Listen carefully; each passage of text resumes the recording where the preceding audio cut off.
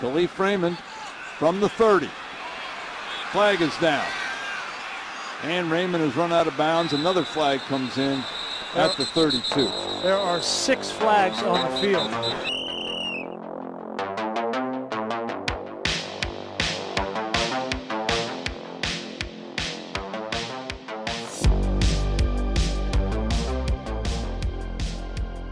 Tuesday, August 8th, we're back. International Cat Day. Let's just go right to Adam and Alex. Cat owners. Owen's not really a cat guy. Owen that's has right. A cat. So I guess I'm the lone man out. Which, I mean, Katie has a cat, so I guess I'm kind of half in. But you guys go ahead. Adam, Cat Day. Give me something.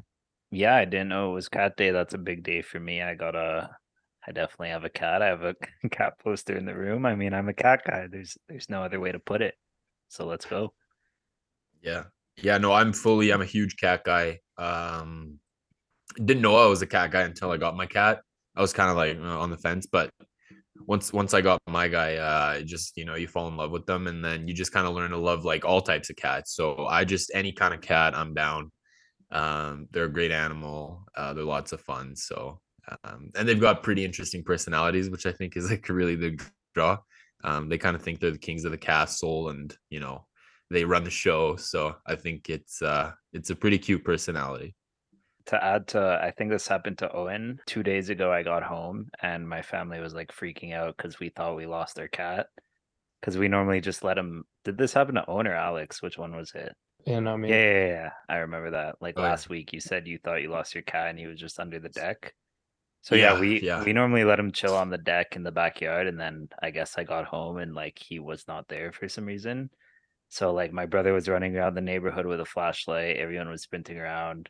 Then I walk outside and he's just sitting like on the table in the backyard. He was just so confused why everyone was yelling. Like he was right there the whole time. So it was pretty rough. So raw. Like, what do you want? Like, I'm right here. Yeah. Like, why are you making this big deal? I've been here the whole time. No, it's sick. They're funny like that. Because you think you'll lose them, and you'll like go run around, whatever, come back, and they're just like right there. They just pull up. Like, wow. Yeah. Do you guys' cats like you? Well, that's like kind of the question sometimes, is people aren't 100% sure if their cats like them, but I think my guy does. Like, I mean, every time I come home, he's like, I don't know if your cat does this, Adam, but my guy, like, he'll like fall over on his back, ask for like belly rubs and stuff. So I mean, I don't know what else that would mean than him liking me. So run up to you and then look at you and then fall on his back and just like stare at you. Yeah, I think he likes me.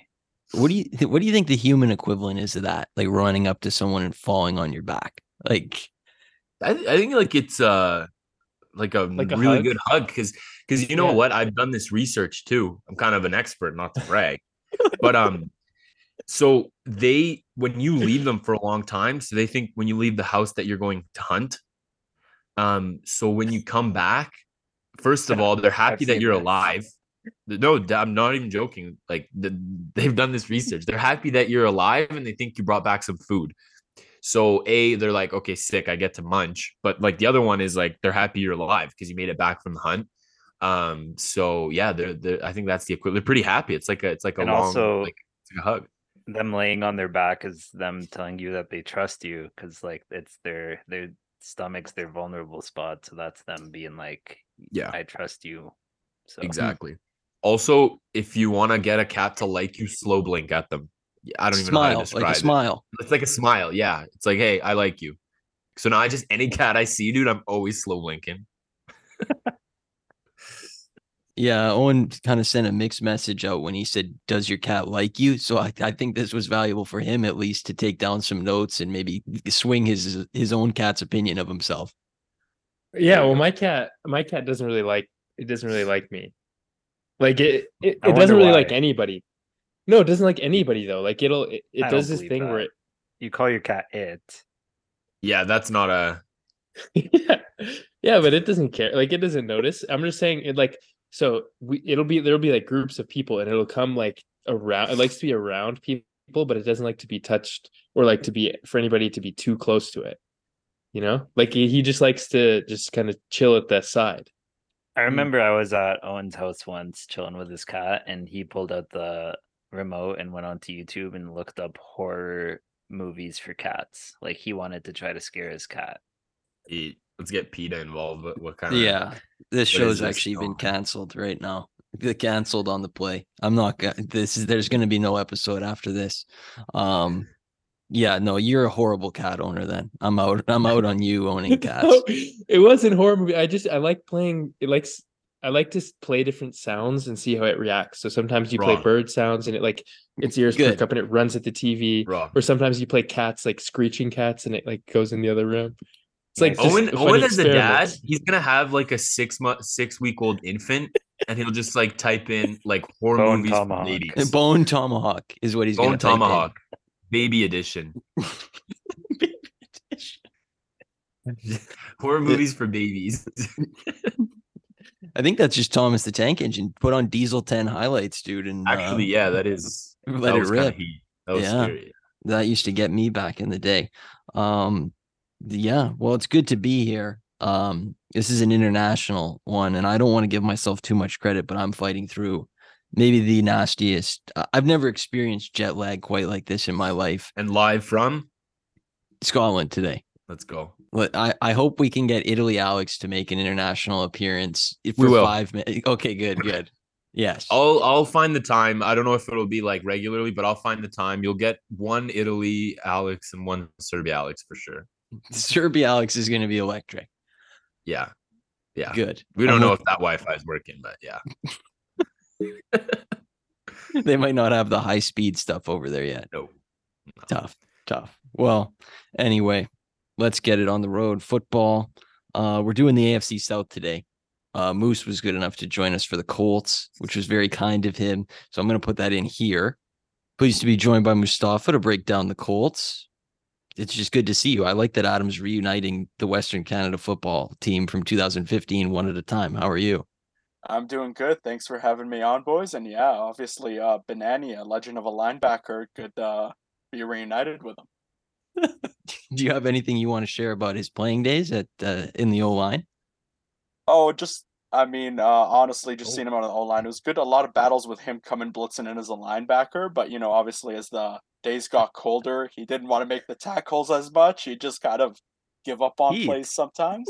Yeah. That's definitely not who I am. So I'm just gonna stamp that out. But you had more praise for me than Chris Brown had for me, so that's good to hear. Chris Brown was a running back. He doesn't like the linebackers. So people forget I was one of the few two-way players on that team. People do forget. Yeah, I played right guard as well. Wow. Oh yeah, I remember. So you went a little Kawhi mode. Just two-way dog. Yeah, so that means you were lining up next to Moose then. If he's playing so what do you remember that, or is he making that up? Is that cap? So I think the year that Adam played, I was actually the left guard that year. So we were separated, kind of just Jasper in between the two of us. But yeah, I remember him because Adam and I were like one of the few guys who had actually played football or touched a football before that season on that team. So it was me and him playing offense, defense, special teams, all of it. Like we never got off the field. Was Adam good with the, did he know the protection as well? Like, was there ever a time when he was supposed to be like pulling a certain direction and he would just, stay put or something like that? Or did he have it down pretty well? He had it down pretty well, but I'll level with you. Our offense wasn't that complicated. Nobody was pulling. Nobody just, there's a guy in front of you, block him. That was the whole deal. Our pass block, I don't want to roast our coach too bad, but our pass block scheme was to just step into the guy next to you and stand there. Like if they go outside of us, it's the running back's job. So we just made a wall. Wow. That's a big responsibility for the running back. Yeah, it was crazy. So, I don't care if 3 of them get past the O-line. Yeah, as long as no one gets up the middle. Yeah, the quarterback got hit a lot. Wittones was not having a good time. I can't imagine 5'7", 195-pound Adam was, scaring a lot of people on that O-line. Well, what? Like, he was probably the second biggest guy on that O-line. Like, I'm 5'9", 195 at the time. So, like, it was a small O-line, man. And I was 5'8", like 170 at the time. So, that's not that small for a, like, junior high school, Canadian football Div 2 player. So, Wittones isn't like 6'4" Carson Wentz, so he wants to be able to look over the pocket too. So it's Yeah, probably exactly. worked out well. I was gonna say they would have been able to work with Kyler Murray quite well. Just he didn't need a lot of height to get over that line. That would have been a good plan for him. You did mention Carson Wentz, and I actually want to start there because I don't know if you saw the photo that I saw this morning or last night of him working out in the what was it, Commanders parlay, jersey? the parlay picture. Parlay. He dressed like a parlay to practice. Now, I'm sure you have some negative feelings towards him. So seeing that picture, what did that kind of regurgitate for you? I'll level with you. I know I'm on the kind of minority here, and it's a hot take. I think the Colts should have stuck with Carson Wentz. I think they should have never gone with Matt Ryan. Listen, I felt like that move reeked of desperation. They got rid of him, and then they were like, oh, we'll figure out who our quarterback is later. And it was like a month later, we're like, we got Matt Ryan. See, it worked out. And it didn't work out. He, behind that O-line, like, you need a bit of a more of a mobile quarterback. And sure, Carson Wentz was running for his life with 2 sprained ankles, but felt like it was a lot better than Matt Ryan standing there fumbling the football. But yeah, he wasn't great, but I preferred him a lot more than Matt Ryan. I mean, last season was miserable. Well, I do. Here, a couple things you need to know about the Colts and our relationship with them. First of all, people forget this. Adam picked them to win the Super Bowl last preseason. I want that 100% on the record. I think it was get to the Super Bowl, not win. Right. They were going to lose to the Packers, who also missed the playoffs. Sorry, I forgot about that. But he did predict them to do quite well. And from weeks 1 to 9, Matt Ryan was Owen and I's favorite player, because whenever he came on the screen, it honestly looked like his body was on the verge of just shattering like a glass down the stairs video. And we actually both own the white Matt Ryan Colts jersey as a show of tribute to his relationship to us. I just thought I should share that with you. I was going to say there's nobody more electric scrambling out of the pocket than Matt Ryan. I've never seen anybody like it, and I don't think I'll see anybody ever again that just moved as well as he did outside the pocket. It was just electric every time. It's like he doesn't even really move out of the pocket. Just like he thinks he's like scrambling, but he's not really getting that far. Those legs are just like cinder blocks. So it was far either. 5 seconds later of him scrambling, and he's only reached the right tackle. Like, he's not even outside. He can't even throw it out of bounds. It's intentional grounding because he hasn't left the box. Yeah, it was slow as all hell. It was always the fumble ones that were my favorite. Those ones were sick because he had no idea the guy was behind him, and he was just that's where I like Carson Wentz, because Carson Wentz, like, there wouldn't even be a guy chasing him, and he just goes, I should probably start running. This O-line sucks. Like, and Matt Ryan, he had some of the best sacks because, some quarterbacks, when they get sacked, it's like, they'll try and, maybe get rid of it or whatever. Matt Ryan would just kind of like tuck the ball in, and it would be like the Leaning Tower of Pisa, just like fully straight, just falling to the ground. It was so funny to watch. It was full on a dramatic Game of Thrones death every time he got hit. Yeah. So we're just watching that from the outside. You, as an actual fan of the team, I'm sure it was a little bit more depressing than that. It was depressing. It was just frustrating to watch because, obviously, kind of growing up, you kind of go from Peyton Manning to Andrew Luck. There's a certain like standard that has to be met, and just kind of watching like the team fall apart at all positions, not just quarterback, was super frustrating and depressing. Like, it's just not the level that you expect. And when you have a guy who, like Matt Ryan, like, everyone was comparing him to Peyton Manning in the offseason. Jim Irsay was like, it feels like I got Peyton Manning back in the building. And I just go, like, really? That's what all of this is about? This is Peyton Manning level? Like, what are you talking about? Like, yeah, it was just very frustrating and depressing to watch. Yeah, I'm happy that we didn't have to watch him as a rooting interest. I think that works out quite well for me. You mentioned Peyton Manning and Andrew Luck. Is that kind of your backstory to liking the Colts, or when did you pick up cheering for them? How was that kind of process? Because they're a rare team in Calgary. They are, yeah. Like, if I have to like buy hats or anything like that, I have to order it online. I go into a Lids or a Jersey City, and they're like, we don't have any Colts things. You got to order it online. But yeah, so I actually started liking them. I played Madden before I actually started watching the NFL. And yeah, obviously they had Peyton Manning, Marvin Harrison, Reggie Wayne, on the defense, Robert Mathis, Gary Brackett, Bob Sanders, like, and Adam Vinatieri kicking. It was like an OP team to play with. And then one year I was like, you know what? I think I'm actually going to start watching the NFL. And, you getting into the game, you don't really look at like injury reports or the team news. That was the season where Peyton Manning had surgery on his neck. So my first year watching the Colts, they went 2-14. And I'm like, you know what? I got roasted for it. And I was like, you know what? I'm doubling down on this. They're going to be better next year. And they got Andrew Luck and they went to the playoffs. So, yeah, that's kind of the backstory of me cheering for the Colts. I like it. And that would be, I think that's Curtis Painter, right? The year they went 2-14. Curtis Painter, yeah, and a bunch of other names, including what was it? Dan Orlovsky almost cost them the first overall pick. So, yeah, legend. Nothing gets me going like bad quarterbacks. That's just kind of like my fetish secretly. It's not so secret, but I have a Colts question. Is Quentin Nelson washed? You know what? I am of the opinion that, obviously playing O-line, watching the O-line, like that's what I watch because that's what I played. So that's what I watch when I'm watching a football game. He has been on a steady decline since his rookie year. I think a lot of the praise and the hype that he gets has been because he was so good in his rookie year. He's battled some injuries, but also I just think that the O-line has fallen apart since Anthony Costanzo retired at left tackle. He feels like it's almost like he's trying to pick up too much. He's trying to do like two-man's job, and then you have a different quarterback behind you every year, different schemes and all that. He's not necessarily like washed, but he's just slightly above average. He's not the all-pro level left guard that he's been put out to be. He's been on a weird, steady decline since his rookie year, in all honesty. Yeah. Well, let's just ask about Anthony Richardson. I wanted to get your thoughts on Anthony Richardson. And there's been a lot of hype behind him. But I want to see, like, because some of these guys that got, like, Bryce Young, we knew about him like 2-3 years before.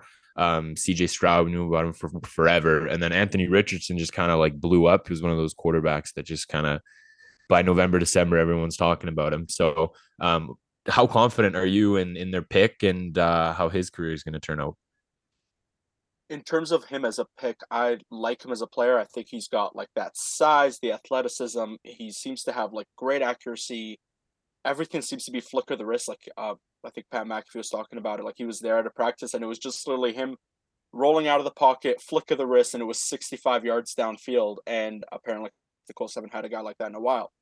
My problem with that is I think we've seen with like young quarterbacks, they need weapons around them. They need a good O-line.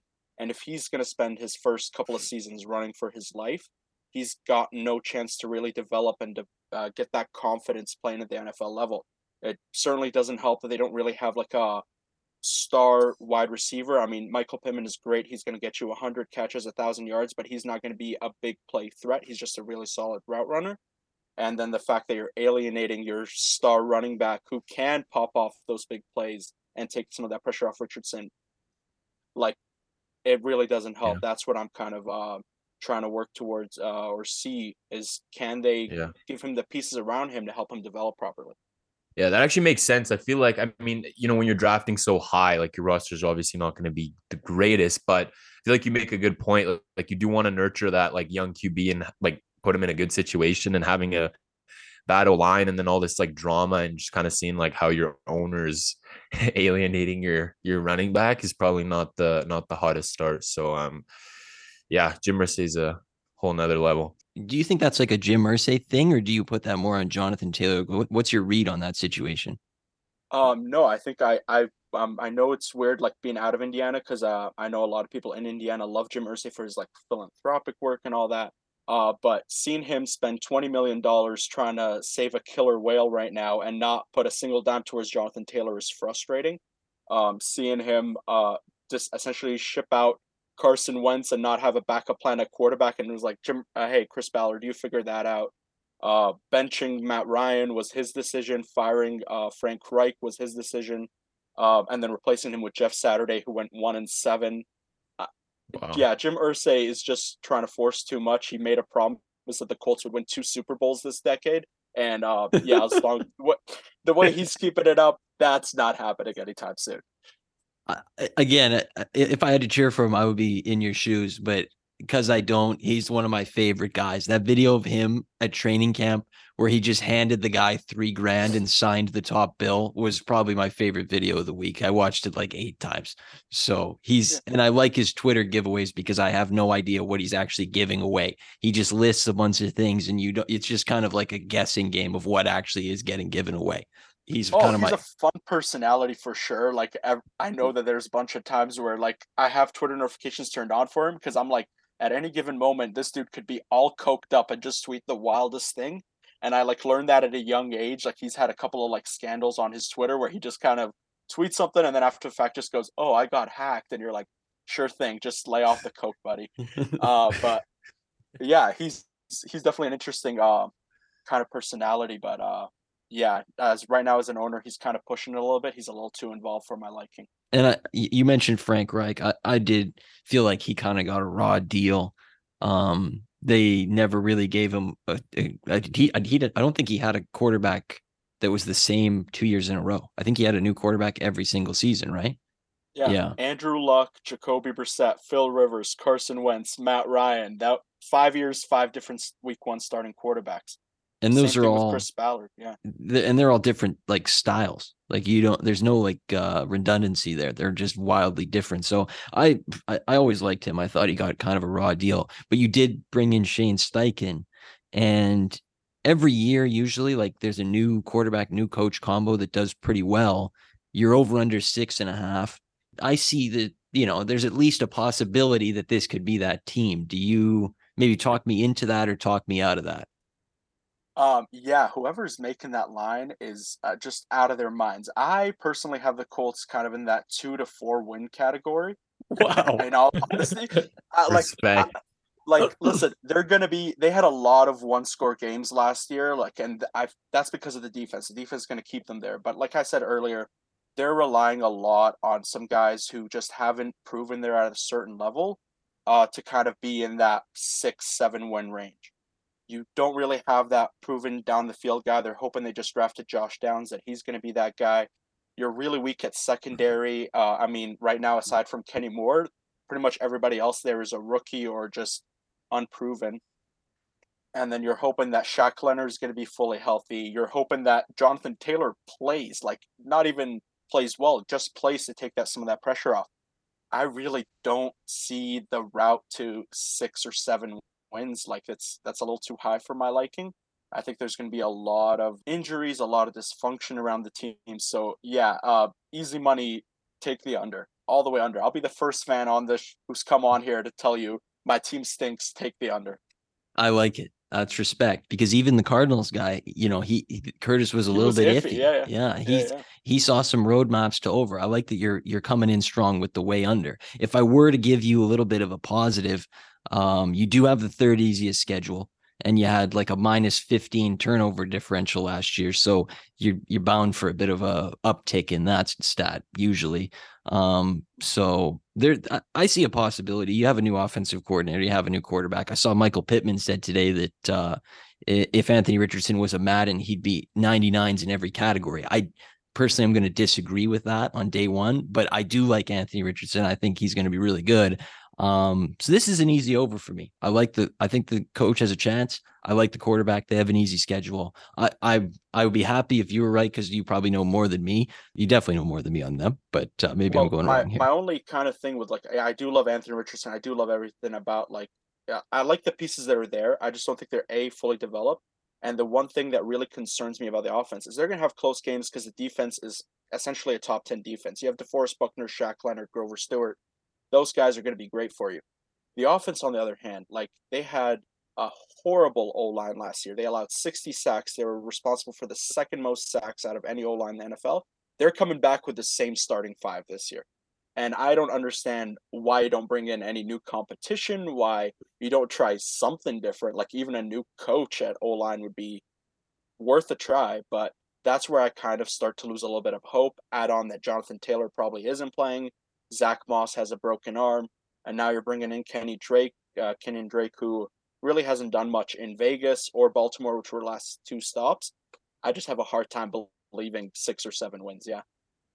Owen said his secondary team was the Niners. This is, don't make that face. It's true. I just thought they would be good. Like I fell into the Matt Ryan hype, but I would not call this my secondary team. It was a one-time thing. Is Richardson like confirmed going to start this season? You got to go with it. Like you can keep Gardner Minshew as kind of like that backup. That's the role he kind of excels in. But you got to go all in with Anthony Richardson. You got to see what he has. You got to give him game reps. That's the only way you're going to figure out if he's the real deal or not. But he's not confirmed to start so far. I hate to not listen to the expert on the show, but like when you open up the schedule and Phil said third easiest schedule, I don't know how this isn't the first easiest schedule. Like I see so many easy wins, and there's no way that I can't see them winning 7 of these games. So, I mean, just on the schedule alone and on the fact that I saw the Eagles score a lot of points last year and they have Mr. Shane Steichen running the show, I don't see how they don't win 7 games at least. Yeah, the Eagles had a good offensive line. Like, I don't think they're going to win a game against the Jaguars. I think the Titans will just run them into the ground, even though I think they're similar levels. The Texans, they play twice. They play the Saints, they play the Panthers, they play the Patriots, they play the Bucks, they play, sorry, Phil, the Steelers, they play the Raiders, they play the Falcons. And I don't know. And I think I've dropped like this take like 2 or 3 times. It is indeed NFL teams that they will be playing. So I don't know. I think they could lose to anybody. And just they could, but they could also beat anybody. And I think the schedule is so easy that I will take. I want to remind people they beat the Super Bowl champions last year. Let's go. They always beat the Chiefs and then they lose in Jacksonville or Houston, and this team never makes any sense. Yeah, that's true. And then to your point, like Shane Steichen, like he had a great time with Philadelphia, but like even like Brian Daboll could only do so much with like Daniel Jones and that Giants offense, and it could only get you so far. I mean, I know they did make the playoffs and stuff too, but good. They were okay. But I'll go under here. I think you made some compelling points here. I definitely see where you're coming from, and once again, I think the schedule, it's a bit on the easier side, but I mean, I still think like the Jags are. I think they're sick. You got the Saints here. You got some other teams that just like I think will be competing and make the games really tough for them. So I'll be going under here, even though I'm an Anthony Richardson guy. I definitely want this guy to light it up. Yeah, and it's not a knock against Anthony Richardson. I just think that a lot of the easy teams that they're facing, like you look at like the Bucks, the Steelers, all that, they have good defensive lines. And my biggest concern with this team is the O-line. Like if you got like TJ Watt coming down on you and both of your tackles gave up 7 sacks each last year, and they're coming back with the same group, like you're going to have a hard time. Anthony Richardson's going to have a hard time dealing with that pressure, especially if you don't have a running game to develop. Playing Aaron Donald, Myles Garrett. Yeah, he's going to have some tough. I'm going to take the under. And I agree with most of the reasons that that Moose has given us here. Like, I think the team is basically in shambles. I'm not going to bet on a rookie quarterback. I don't think rookie quarterbacks have performed particularly well in recent memory. Even the ones that are doing well now, I mean, maybe with the exception of like Justin Herbert or Joe Burrow, but typically it's not something I trust. I think he's more of a project. And there's just too many question marks for me to think that they're going to, win 7 games, which is, for them, I think would be quite a good season. So I'm going to take the under, and I'm going to put them. I think they'll win 4 or 5 this year. Where do we want to put them for helmets? Unserious or poverty seem like the overwhelming choices. I'd be inclined to put them in unserious. Yeah. I don't know if I'd consider them poverty. Yeah, I don't think they're going to be in the poverty. I think their defense keeps them in that unserious category. I do think they're going to play a lot of one-score game. I just don't think they have the offensive line or the firepower on offense without Jonathan Taylor to. At least they have a roadmap, right? Like they have a bit of a roadmap for the future. Yeah, they could be this year's Giants. I feel like there's a chance, at least 5% chance or something. Have we even put a team in poverty yet? Cardinals, yeah. We did. Okay. Yeah, we'll have another one. Oh, there'll be another by the end of this episode. Don't you worry about that. They have their pick belongs to the Cardinals. A little bit of a hint there. But last question I want to ask you, unless anybody else has any other ones, they can go in after me. But I'm just going to say some names, and I want you to tell me which one brings you the most pain as a Colts fan. Jacoby Brissett, Nick Foles, Brian Hoyer, Jeff Saturday, Phillip Rivers. Go ahead. You know what? Brian Hoyer. As soon as you said that name, my heart just like my chest started tightening up. Good Lord. I forgot he even played. I think I worked so hard to erase that memory. But honestly, with Jacoby Brissett, my biggest problem with him was just he wouldn't throw down the field. I liked Uncle Phil as the quarterback, him and all the graphics with him and his like 100 kids.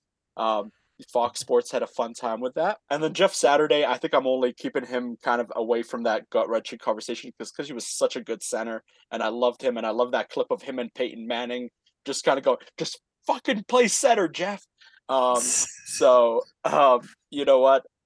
I like Jeff Saturday as a player. That tenure as a coach is not doing anything for his legacy as a Colt. He did beat the Raiders, though. I want that on the record. That's all that counts. I have one of my buddies as a Raiders fan, and the fact that they beat the Raiders, I'm like, that's all that counts. I love that. Yeah. I did want to ask you as kind of a where were you moment when Andrew Luck just hung it up. Like what was that like for you? Yeah. So I was there. Oh wow. Yeah. Well, I was there like shortly after. I remember running to Mustafa to get his opinion because that was during high school, during grade 10, right? No, actually, if I remember correctly, no, it was not. It was first year of university, I think. Yeah, I remember. Nice try, Alex. No, I remember being in Walmart doing back to school shopping. I was literally like grabbing pencils and like other stuff, and I just see like the little notification on my phone of Ian Rappaport retweeting Adam Schefter, and I'm like, "There's no way this is real."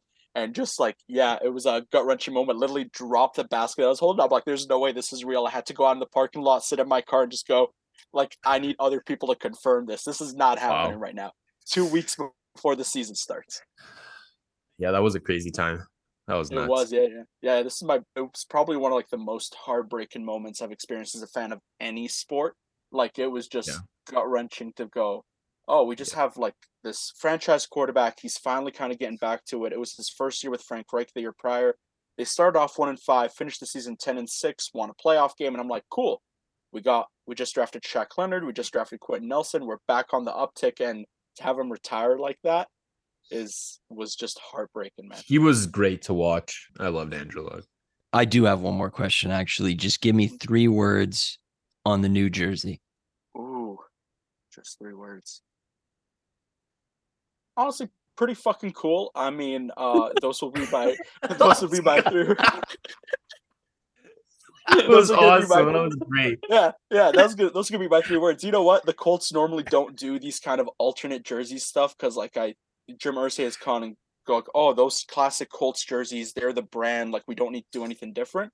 So it's pretty fucking cool to see them try something different. They look kind of clean. I like the black and the blue, and the little kind of C's on the chest. I love it, dude. That's respect. Negativity on the team and positivity on the jersey was not on my bingo card for this appearance. So, well, we're lacking in guests for the rest of the teams in this division. Point. So I'm just curious if you have any takes on the rest of the division. The Jaguars are kind of the class of this division. You got Trevor Lawrence at quarterback. You got Doug Peterson running the show, proven Super Bowl winning coach. I do think that they're going to be really, really good. I'm looking for them to take another step forward. I think the Titans honestly have a similar makeup to the Colts. I do think that they're good at running the ball. They're not very good at passing the ball. They're good at stopping the run. They're not very good at stopping the pass. But the main interesting thing that I'm willing to see about the Titans is can they actually can the O-line keep their quarterback upright, whoever it is, whether it's going to be Ryan Tannehill or Malik Willis or Will Levis. I think they're going to go through all 3 of those quarterbacks this year at some point. But I'd just be interested to see how can you get DeAndre Hopkins the ball. You got him, fantastic, but I think they're just going to have a hard time pass blocking for their quarterback. And I'm actually higher on the Texans than most people are. I do like them. I do think that having the addition of CJ Stroud and you have that O-line anchored by Laramie Tunsil, if they can just run the ball a little bit more, I know it's hard to run the ball consistently when you're always down in a game, but I do think that they can cause some problems, and I wouldn't be surprised if they finish second in the division behind the Jaguars. I'm not going to say that they're going to be above 500, but because the AFC South stinks, but I wouldn't be surprised if they finish second in the division. I like the takes.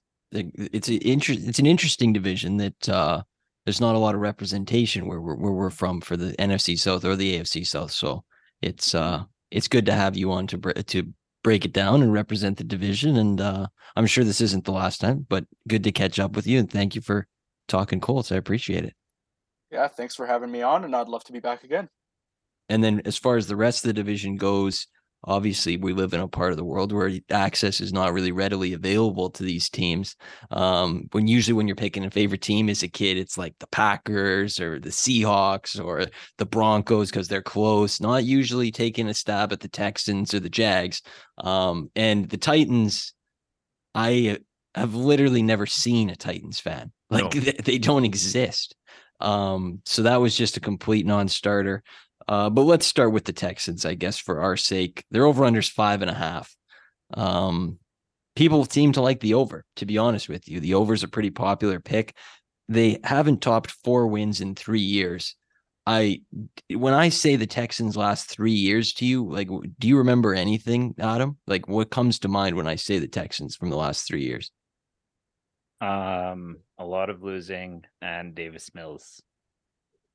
I still love Davis Mills. And he's still on the roster, so it's sick. I thought Davis Mills money, like I've seen make some raw throws. So but yeah, no, and then what else do I remember? Not much, dude. Like NRG Stadium, like I don't really remember anything from it like the last 3 years. I do remember them putting out those sick helmets though last year. Yeah, the red ones with the kind of interesting, like, not texture, but I don't even know how to describe it. But yeah, that's about it though. Yeah. I mean, the good news is the last 2 years they've gone through 2 coaches that were basically just the same guy twice. It was David Culley and then it was Lovie Smith. They've been pretty terrible, but they seem to be trying now. And they don't have their first round picks, so there's incentive to be good. And they hired Owens guy D'Amico Ryans, who, without guessing, this is kind of like, I could see you transitioning secondaries or maybe tertiaries to the Texans because of him. Yeah, I mean, I love D'Amico Ryan. Like I think is like such a slam dunk hire. And didn't they sign him to a super long contract too? Mm-hmm. Yeah, which is, I mean, they locked him up for a long time. Now I do want to say, they did Lovie Smith and David Culley like super dirty. So I don't love the Texans for that. But I do like what they got going on. Like, I think in a few years, I think like with him at the helm, they could be an actual team. So I do like them. I really do. I like what they got. Yeah. As long as you have a coach and a quarterback, I mean, that's a better place to start than 90% of teams. And it seems like they've got both, hopefully for them, with CJ Stroud. They do have a new offensive coordinator who was San Francisco's passing game coordinator last year. So it seems like there should be some decent tree lineage there. They have a new defensive coordinator, obviously, but that'll be D'Amico Ryan's focus. They drafted CJ Stroud second, who is in a competition with Davis Mills. But from following my guy, Everything Texans, I know that CJ Stroud is lighting up camp. I know that for a fact. Davis Mills has thrown a lot of interceptions from what I understand. This does seem like a heavy slant to get CJ Stroud starting week 1 by my guy, but I call it like I see it. That's how I see it. I think, when they picked him, he's kind of Texans. Like, do you kind of see that what I'm talking about? Like, I don't know if it's just because it's red and Ohio State was red, but he kind of like, he's a little bit more Texans than Colts to me. That's the way I see it. Yeah, no, I'd agree. He's just got that, I don't know, almost kind of like that mystery behind him too. Like, because, Ohio State quarterbacks, some of them turn out pretty good, some of them not so much. So, and then, yeah, he's going to go into an organization where, we are expecting a lot. We're expecting a lot from him. So, well, not a lot from the Texans, but people are obviously picking the over there. So I'll be watching some Texans. I kind of like this team. So, and he's my guy, so I'll definitely be rooting for him. I think one of my sneaky favorite moments from last season was when Alex, like literally in legit seriousness, came on this show and said, I decided today no more red zone, and I just watched Raiders Texans. Yeah. Say right now, I'll go no red zone the entire year. What? mean, unless I have the boys over or something, we're all like, fine, we'll do it then. But like when I'm on my own, I'm not watching. I'll be honest. I'm not gonna invite you guys over and make you guys watch Raiders Colts. Like, that would be fun. Eating honey cake. So I'll turn it on for the boys, but other than that, no. Yeah, well, I respect that. I'm gonna try to join you on that pact this year, the no red zone grind. I think I'm gonna give it a try, but I'm sure I'll succumb to it by like week 5. To be honest, they did also pick Will Anderson third, but they traded their first round pick to do that. When that happened, we were critical. When we did the Cardinals, we praised the Cardinals.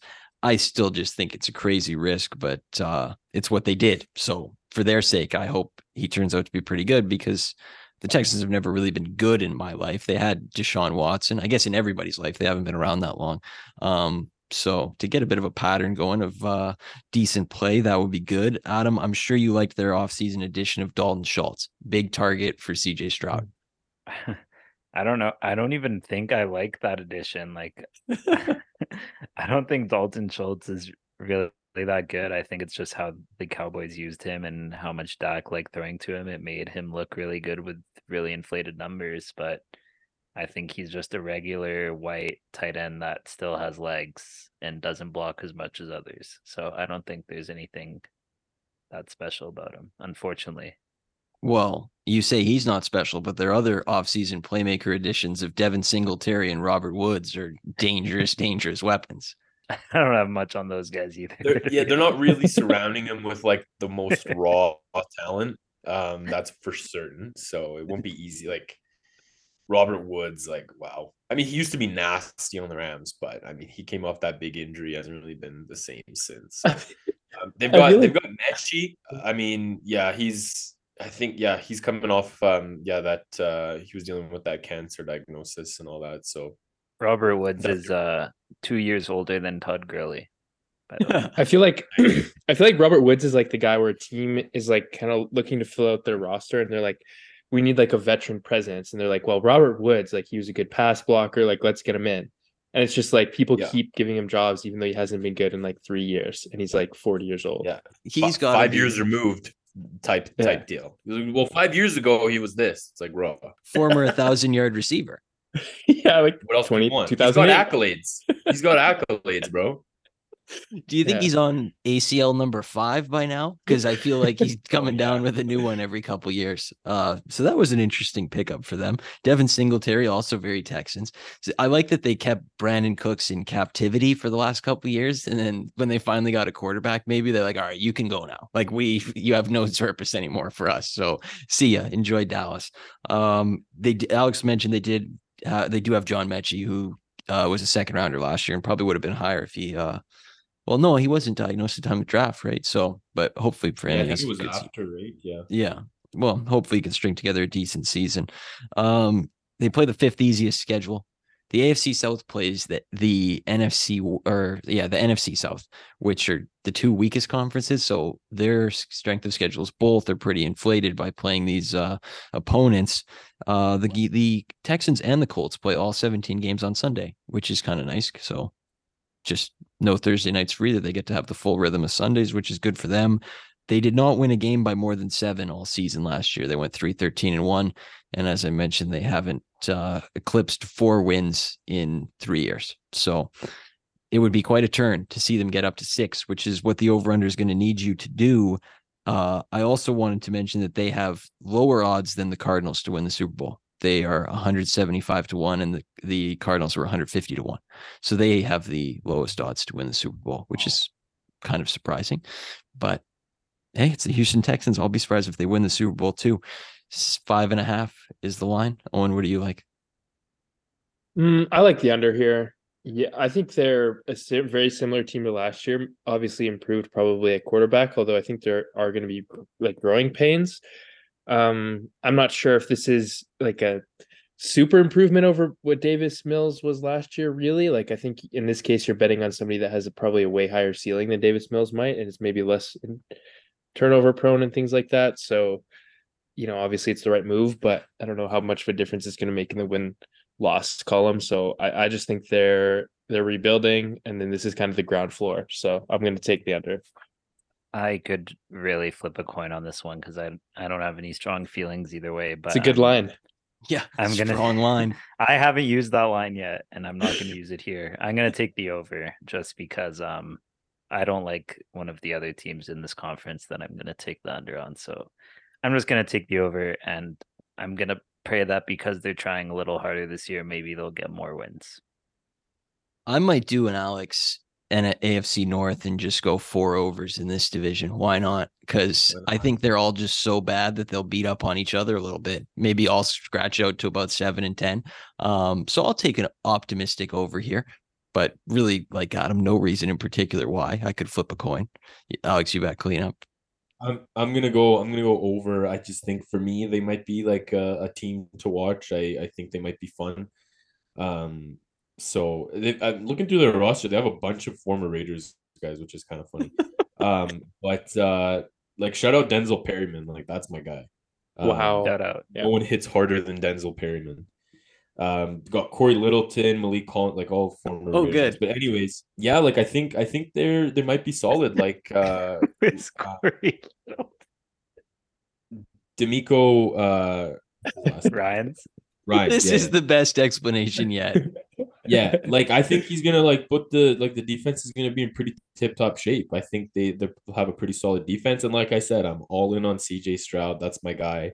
He looks sick. Actually, I'm looking at some photos right now of him in the Texans helmet. It looks sick. So, yeah, I'm actually all in. Oh, we forgot they have Dameon Pierce. My second team, dude. I actually kind of like the Texans. I'm not gonna lie. Yeah, Dameon Pierce was sick last year when he played. Yeah, Dameon Pierce was raw. We got some guys. I can't lie. They've got some dudes, man. I'm telling you. But yeah, shout out the Texans. Let's get back to the good old days, like the good old days of Andre Johnson and Arian Foster. Yeah. Oh yeah, Matt Schaub, Gary Kubiak. Let's go. Yeah, Brian Cushing. We can all hope for that. I like a no JJ Watt shout out in that segment. Just nope. Yeah. Whitney Merciless. Is Derek Stingley good? I think so. But the Texans could sign you and I would get 30 tweets about how good he is. So yeah, I don't really know. That's true. I respect that though a little bit, you know? Yeah. Like when everybody's good on the team, they just don't roast anybody. Like, well, my favorite tweet of the preseason so far, I actually screenshotted it so I could read it in this segment. The hashtag Texans first preseason game against the Patriots is exactly 2 weeks from today. Here's the players I will be keeping my eye on. Wide receiver Xavier Hutchinson, wide receiver Jared Wayne, linebacker Henry Tuotu, defensive line Dylan Horton, running back Xavier Valladay. So those are 5 sleepers in your fantasy draft. If you're drafting individual defensive players, take a look at Henry Tuotu, dude, because he's going to be nasty. You can slot some of those guys in the Craig Reynolds spot. Yeah. They can fill the so they have an X guy on their team, Xavier something. Alex's preseason. anyone who's got a Xavier or a Xavier, they've got an X on their team. So let's freaking go. The X Factor. The X Factor. Like in Madden. Yeah. When they put the little like on fire cylinder under you. Yeah, right. X.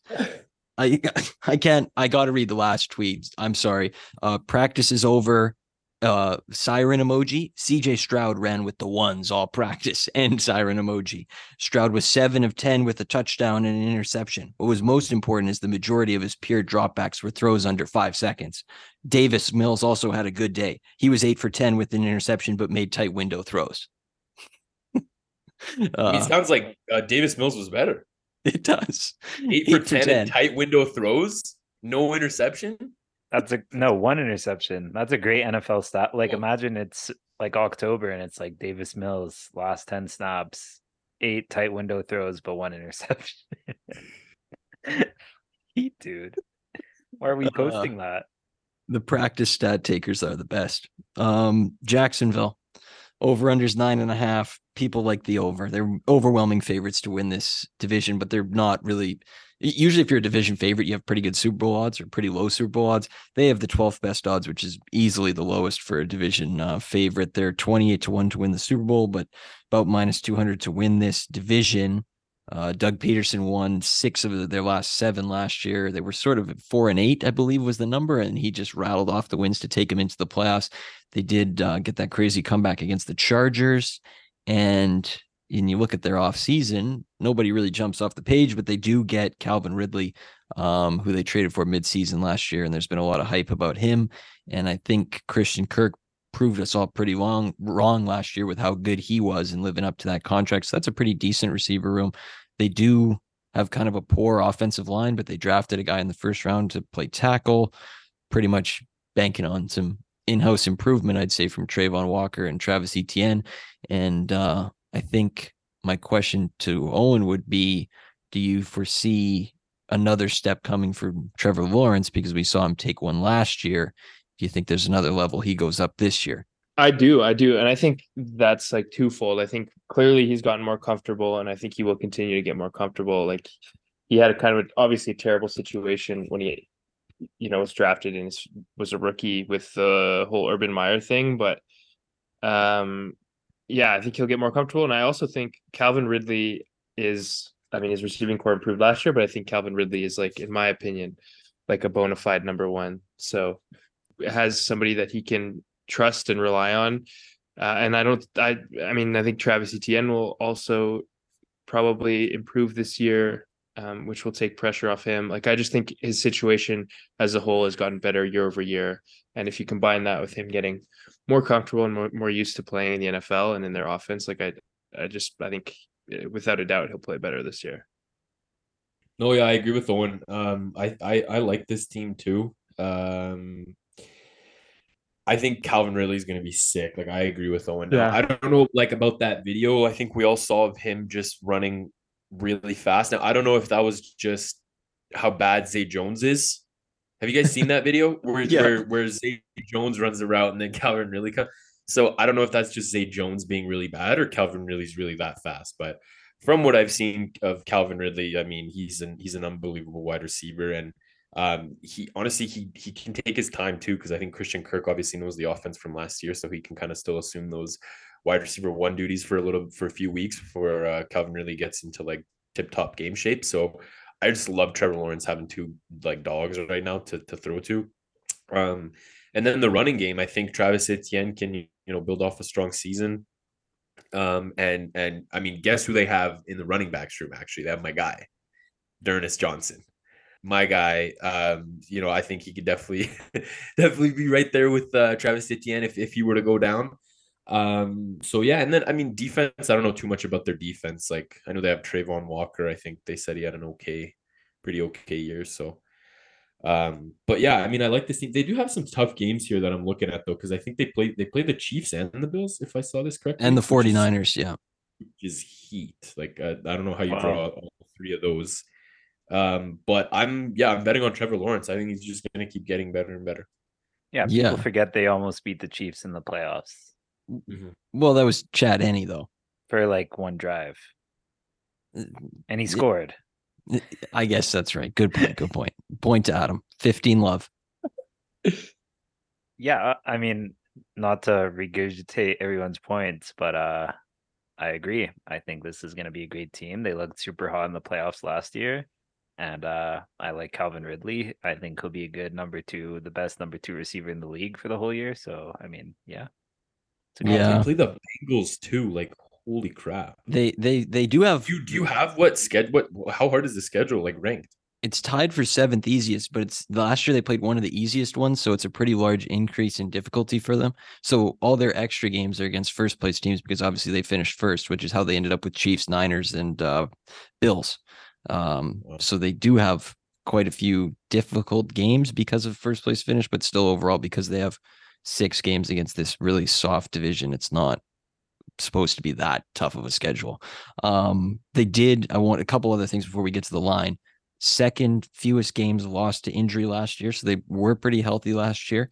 They did go on a big streak to close the season, so maybe that is more of who they are. Like, maybe it just took them some time to get going, but it's hard to say for sure. They were 4-6 in 1 score games, so usually that comes up. So there's some good signs and some bad signs throughout the whole thing.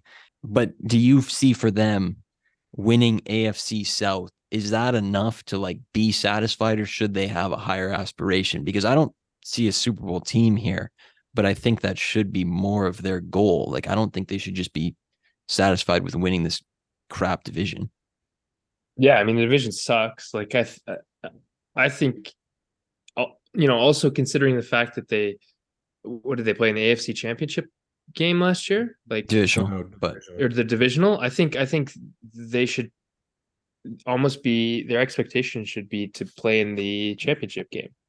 No, I don't see a reason why you'd be like, okay, let's, make it to the playoffs, and if we lose, that's okay. I mean, I still think they played the Chiefs pretty tight, and even like the Chiefs were a little bit, I think, surprised with how tight the Jags played them. So anytime I think you're winning you're a heavy favorite in the division, I think you should be trying to get as far as you can. And I don't see why Trevor Lawrence would think that he can't eventually. I'm not saying he's at that level right now, but why he wouldn't be able to compete with like a Joe Burrow or a Josh Allen, so and go head to head with them, and we're starting to see him go head to head with some of these guys. So I mean, as a Jags fan, I'd be pretty confident in my guy Trevor Lawrence. So absolutely, I think they need to have higher aspirations than just winning the division. There's no point in waiting. Like, you have a raw roster right now. You don't know what your roster could look like next year. You could have a bunch of injuries. You never know. So I think every season, if you do have a roster like you do, have a good previous year like you did, you got to go all in and like go full gas. Yeah. And they have a really good coach too, who deserves probably more respect than he gets, because he did a very good job with them down the stretch last year. To be honest, there's 3 overs, so I'm going to take an under. I don't like this division. I don't think their offensive line is bad. It's one of the worst in the league. I just think this division's bad and anything can happen. I think all these teams will beat up on each other, like I said, and they'll be an 8-9 or a 7-10 division winner. So for me, I like an under there. But I could easily see the case for over, like you guys mentioned, because they made some pretty good pickups and have a very talented roster on day one. So last team in this division is Tennessee. I hate Tennessee, but I also respect Tennessee. That's my relationship with them. I think they're the only team since 2020 to have a straight up winning record in games where they are underdogs. They are their coach is wonderful. He's a fantastic coach. He's a little bit like Tomlin light is the way I see it. But man, do they have kind of a difficult thing. Last year, 7-10, they had the Josh Dobbs game, but they were so injured by the end of the season. It was just basically Vrabel dragging them into the finish line. If you remember that, they were 0-9 against playoff teams last year, which I hate this team. I really do not like Tennessee. They're so boring, but I feel like they have a really underappreciated coach, and I don't want to get right to the line, but when I see 7.5, I have a hard time thinking Mike Vrabel is capable of doing a lot worse than that. So that's just my initial impression, even though I know they have a pretty bad roster. But Adam, I know you're a Titans hater as well, so maybe you want to get in there. Yeah, I'd say of the 32 teams in the NFL, this is probably the team that I enjoy watching lose the most. I don't know what it is about them. They're just not fun to watch. They're I just think they're a little overhyped. I just don't like anything about this team. I think their jerseys are ugly. They play in an ugly division. Ugly stadium. Yeah, very ugly stadium. And they're benching, or at least we think they're benching my guy Jeans for the start of the season, which is probably good for his development. Sure, whatever. But as long as Jeans isn't starting, I don't want this team to win. So I think it'll be good for them. Finish last in the division, maybe get the first overall pick, get a good team for Jeans next year, and maybe they can do well from there. But I think they should start the rebuild now. So that's just my take here. Yeah, and they have a new GM. So they fired their GM who went 59-38 in his time as GM because of the AJ Brown thing, which was honestly a catastrophe. I don't use that word. Didn't they fire him like mid-season? Yeah, after the game against the Eagles, because AJ Brown. They were like, because they drafted Treylon Burks. Mm-hmm. They're like, okay, he's not as good as AJ Brown after 6 weeks, so we're firing you. Like, all right, didn't see that coming.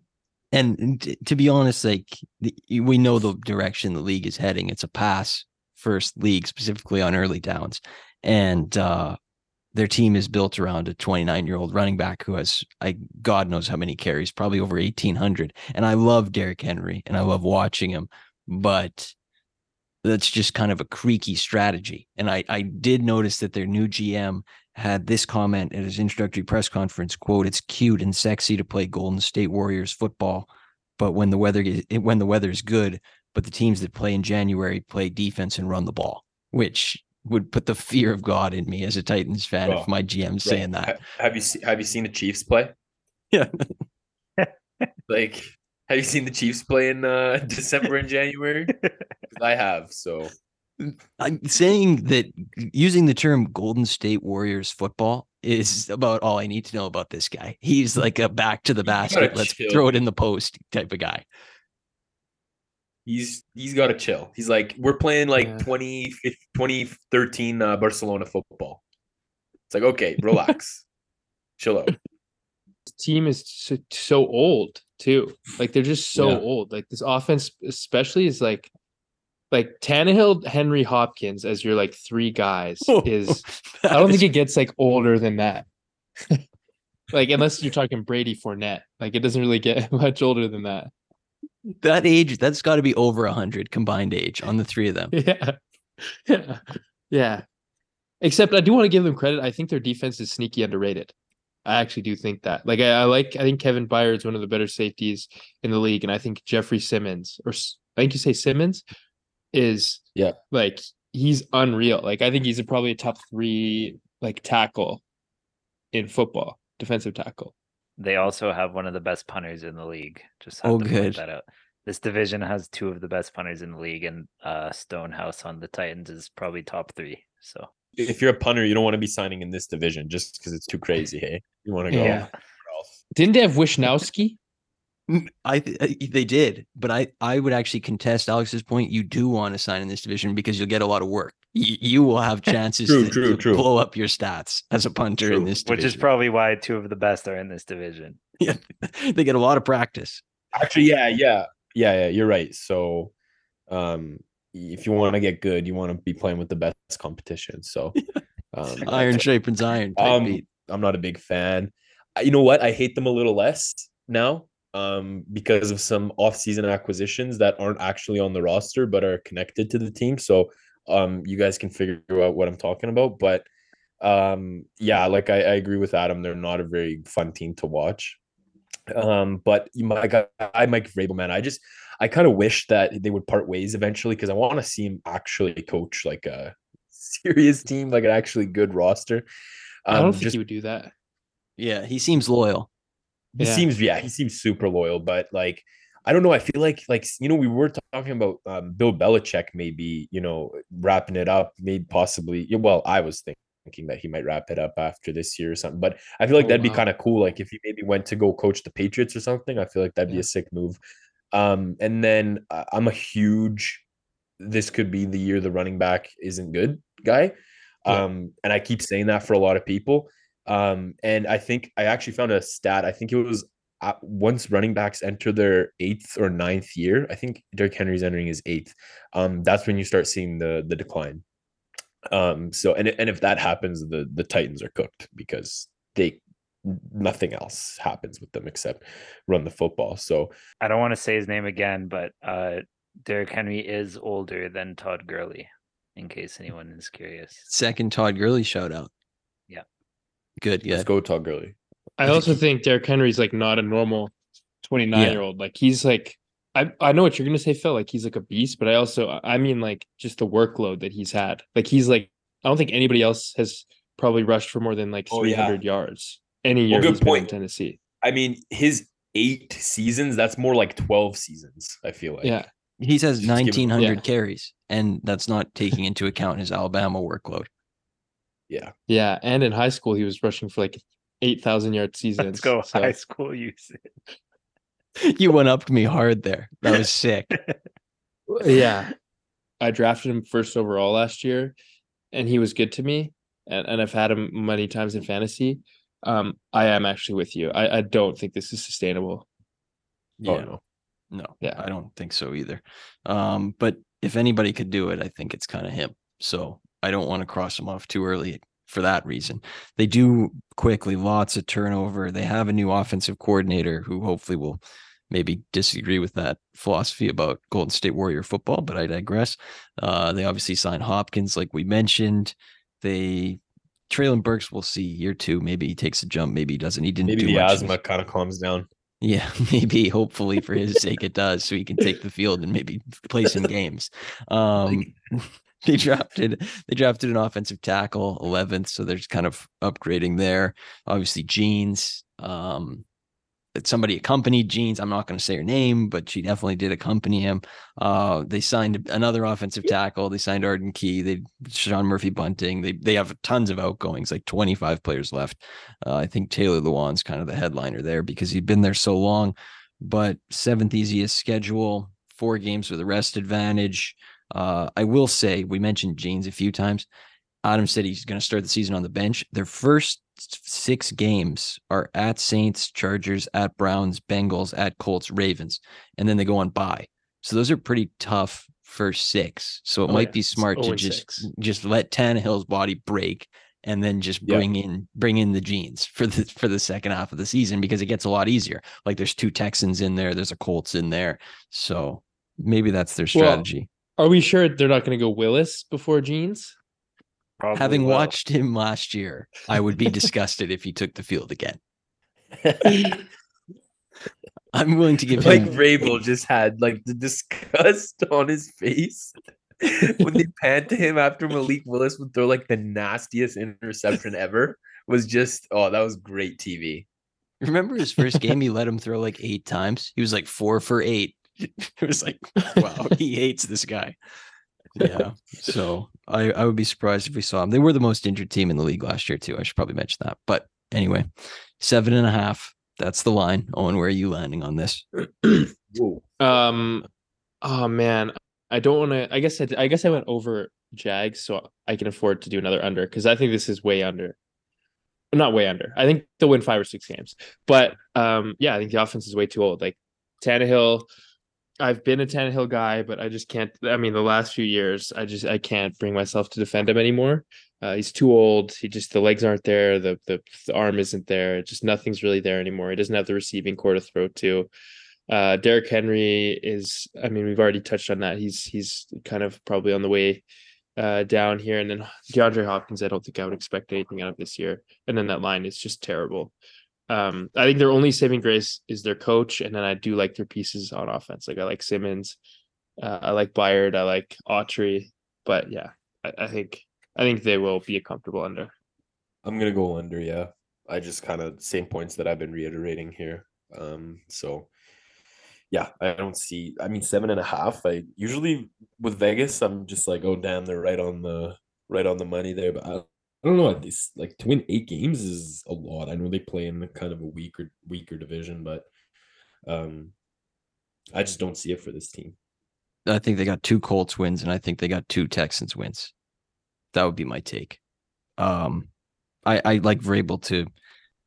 If you bet this, you're insane, because there's no way you know which way this is going to slide. Because I see 7 or I see 8, so I'm just going to give it an over, because I think there'll be more unders than overs, and I'll try to play a bit of a spoiler today. But man, I don't love the composition of this team, but over it is. I respect Vrabel. Do you guys ever think that like the AFC South will be like interesting, like in like 10 years, where we're just like, holy crap, AFC South, like I can't wait for Jags and Titans to be playing 2 times a year, and Texans, Titans to be playing. Just feel like it's never been like that. It won't happen. It can happen. You don't think so? If Jeans becomes a beast, and Anthony Richardson becomes a beast, and then there's Lawrence, like Stroud. There's a roadmap. And there's a roadmap. Actually, yeah, low-key there is a roadmap. They have all the young quarterbacks. But you're never going to be excited you're just never going to be excited when you see Jags Titans tonight. It's the jerseys and the logos, yeah. Yeah, they have no history. I think the jerseys are sick. The Titans blue is good. That's good. It's a sword on the shoulder. It's a sword. We didn't rank any of the teams in the helmets. Shit, I got to make a note about that next time because that's a mistake. But we'll do it all at the end, I guess. But Adam, you didn't pick the over-under. You didn't pick the over-under, though. I thought I kind of did, but I'm going way under. Like, let's go. Fourth like one division. game. Respect. One game. I'm saying fourth in the division. Like Vrabel's coaching a 1-win team. Half a game. So. Hi. We've had some great guests, and we forgot to mention this in the Texans section, but Chris Brown locking in a Texans tie was probably the highlight of the previews, I have to say. The Cardinals-Texans tie game. So just a shout out for that again. But yeah, let's do the helmet. So we already decided with Moose that the Colts were going to be an unserious. So the Texans, I feel like they're pretty close to the Colts, though. I agree. I still think that they're unserious. But I think what did they do this year to take them out of the poverty they were in last year? They added Dalton Schultz. No, but they added like the second best quarterback in the draft class. So they used their pick on a quarterback. Yeah, I think it's a good quarterback. I think quarterback's the most important position. So I feel like if you think CJ Stroud's going to be good, which I do, I think I think poverty until proven differently. I'm okay with that. I can be fine with that. I would say poverty. Okay. 3 for poverty, 1 for unserious. Alex's Texans optimism takes a hit right there. That was tough. Tennessee, unserious. They can't be poverty, but they have a poverty ass team. I hate their team. I think unserious, but they'll be in poverty soon. Yeah, me too. Or low unserious. Yeah, they can go. Their helmet's like near. It's on the shelf closest to the poverty section. And last one's Jags. Yeah, Jags are good. But then you're putting. You want to say elite, Phil? No, I want to say Frisk Zone. Why are they better than Seattle? Why are they better than Seattle? They're way better than Seattle. They are better. Dude, they Trevor almost beat Lawrence the Chiefs in the as playoffs. Opposed to Geno Smith. You're telling me we're gonna put the Jags and the Bills in the same category? I think the Jags are better than the Steelers in the same category. The Steelers are going to win 11 games this year. Oh shit! Did you see the George Pickens highlights? They're going to win 11 games this year. Wait, Phil, but you're forgetting about Trevor Lawrence after Thanksgiving. Do I need to send you some Colin Coward clips? Oh, that's right. When Okay, good. You're right. Sorry. Trevor Lawrence since week 7. Yeah.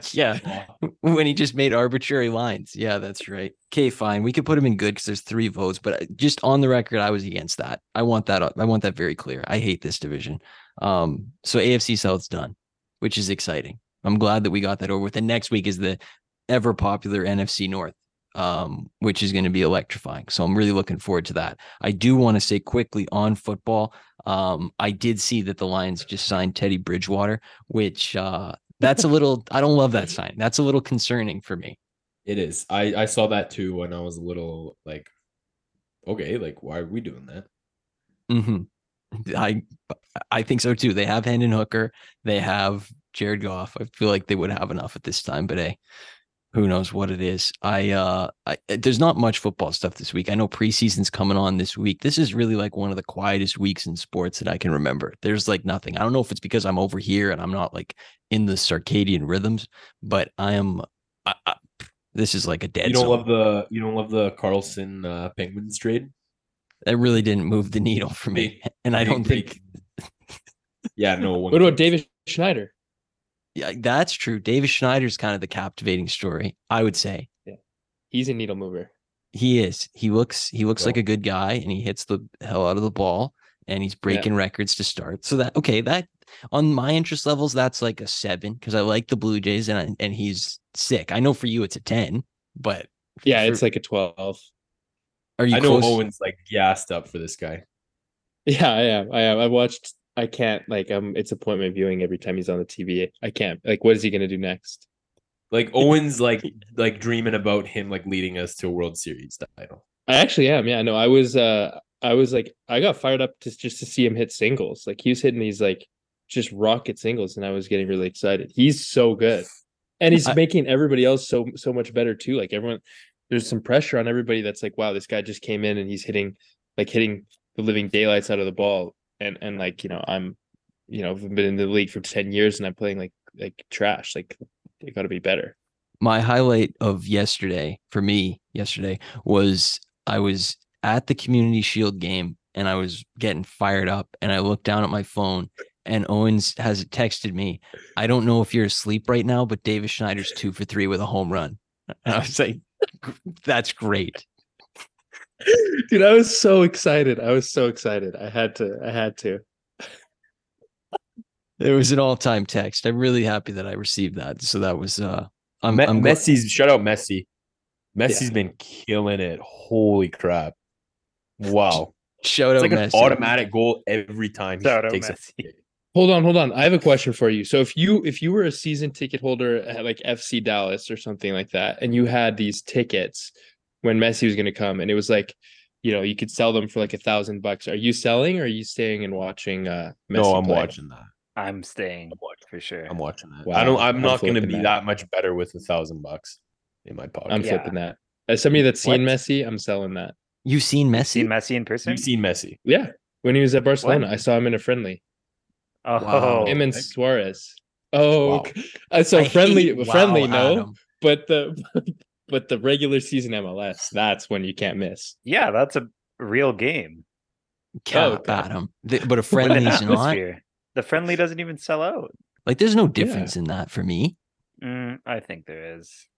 I mean, any chance you get to see Messi or LeBron, or like, you're not selling the ticket. What if 5,000? Would you sell for 5? I hate. Let's like auction Owen, dude. Depends my financial situation at the time. Okay. Raw. That's a way to bow out the conversation. That just finished it off right there. Death blow. There you go, Adam. Anybody who's looking for Messi talk, go somewhere else. Adam's not getting into a price debate right now. No.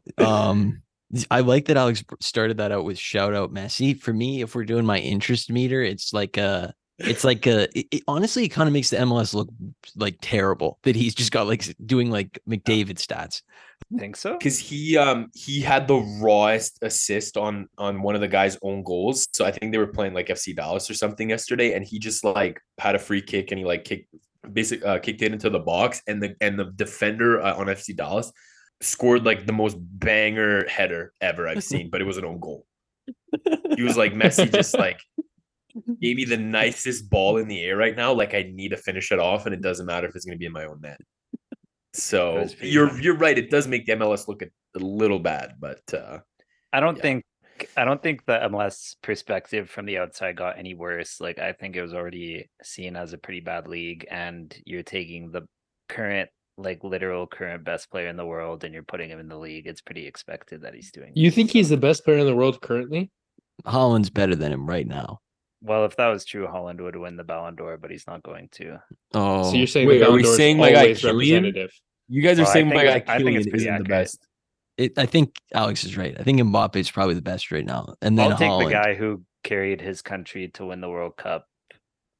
Okay, but I'll also take the guy that like put a shitty French national team on his back and like almost beat Argentina and lost to the guy that carried his team to the World Cup. Almost like Kolo Muani like fucked it. So and did worse during the regular season than the guy on his team that won the World Cup. I don't know. I'm gonna say it every time if I have to, but that was like probably the best performance I've ever seen, like Mbappe in the finals. Yeah, fact. I agree with that. Look, I know, but look, I'll say it, I don't watch soccer that much. Like, I just don't. But World Cup, obviously, I do watch all the games. But that was the best like performance I've ever seen. What about the first 80 minutes of his performance where he touched the ball 3 times? 2 goals. Yeah, it's like, what if you take out all the good things he did, though? Then what about that? Eliminated. Now what? Number 1 performance, Mbappe World Cup final. Number 2 performance, Declan Rice in the Community Shield game. Let's fucking go. Let's go. We say, on my interest meter, though, I do want to say 10 out of 10 interest for me was Colin Cowherd saying Cole Kmet's getting older when he just turned 24. That was electric. Yeah. He is getting older, though. Statistically, it's true. But he did also just celebrate a 24th birthday like last week, but he's getting older. I like how he's at the age where like getting better actually means like you get like your skill level improves. Yeah, like at what cost? Older, I mean. At what cost? Yeah. Oh man. Yeah. Good stuff. Well, I don't really have any other sports stuff, so let's do the movie, Bone Tomahawk, and then let's pack it up. But I do want to say I'm picking the movie next week, and I've already watched this movie pre-scout because I'm gonna be doing stuff this week. So pre-scout, and I watched this movie for the first time in probably 10 years, and I was surprised at how much better I thought it was 10 years later than when I saw it. And it's I know what it is. Yeah, it's Good Will Hunting. So we're gonna watch that. Okay. Oh, great film. Yeah. So anyway, Bone Tomahawk. That's a good movie for one of our guests too. That's hype. I mean, that's why I want his takes. I want to see Cerebral Unnamed coming out. Cerebral bleep. Yeah. If I had a bleep button, I would use it. But anyway, Bone Tomahawk. Owen, your pick. You liked Cell Block 99. Sorry, what was it? Not Brawl on Cell Block 99. Brawl, but it doesn't matter. Yeah. Anyway, Bone Tomahawk. Was it better? Was it worse? It was worse, but it was still really enjoyable. I thoroughly enjoyed my time in the movie. I thought the action was like really good. I think it was probably more violent, like more horrifically violent than the Cell Block 99, but I did enjoy it. I thought it had good shock value for me. Alex, where'd you land? Okay, so I got to be honest, I didn't get around to watching this one, which hand up, but I did watch a 25-minute highlight tape on the movie, so it's kind of like I did watch it. So I watched all the like nasty, gory, like crazy things that happen. So I think it's pretty over the top. Like it's pretty crazy. Phil's having a good time. Well, you coming in with I didn't watch it, but I watched the 20-minute version, so I pretty much watched it. I mean, it's not like a super complex plot. Alex coming in with I couldn't catch it live, so I watched like the abbreviated He watched the Blue game. Jason 30. He watched Jason 30. I literally did. That is literally there's literally a Bone Tomahawk in 30 on YouTube. So I watched it. It's so sick. So it's all the good stuff, really. All the action. So it's pretty crazy. Like when he you didn't see the movie. I didn't see the movie, but I'm commenting on the like Bone Tomahawk mixtape that I watched. Okay. So and I'm commenting on the action. But the action what was crazy? Well, one of the crazy parts is when that cannibal guy like cuts Kurt Russell like right under the ribs and shoves that flask. Yeah, the flask, a burning hot flask under his rib cage. Like, goddamn, I kind of like gagged a little bit when I saw that. I'm not gonna lie. Well, you'd probably like it even better if you knew why he did that, because I don't know if they showed this in the highlight pack, but he had used that was full of opium, and he had tricked the cave people into drinking it so they die, and so then he dragged his dead friend like hours later and was like. They were mad because he had given them this poison drink, and so that was his revenge, was shoving the burning flask.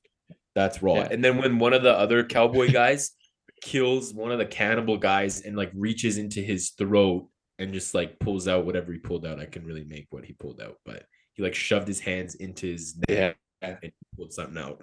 Looked nasty. So definitely if you're a gore fan, I'd recommend watching this based on my Frank Gore fan.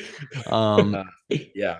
See, these are parts that you're commenting on that I liked everything but those parts. I thought this movie was awesome, except it was like needlessly violent. I thought the story was amazing. The ending was great. I liked how it started. I liked how it finished. Like the first 90 minutes, it was like low-key funny. Like that one guy was hilarious when he was talking about like when they were trying to sleep and he just kept talking. Like I had some good laughs. I thought this movie was raw until they skinned the guy's scalp and then they split the guy in half. That I was literally not watching. I was covering my eyes. So it lost some points there, but great story. It took a steep turn because like all of a sudden they drag him out and then the next thing you know, he's scalped. And then immediately after, before you have time to like kind of recover and process what you just saw, they flip him over and just split him down the middle. It was pretty. I'd never seen anything. I mean, I've seen a fair share of movies, but I've never seen anything like that before. It was a new thing.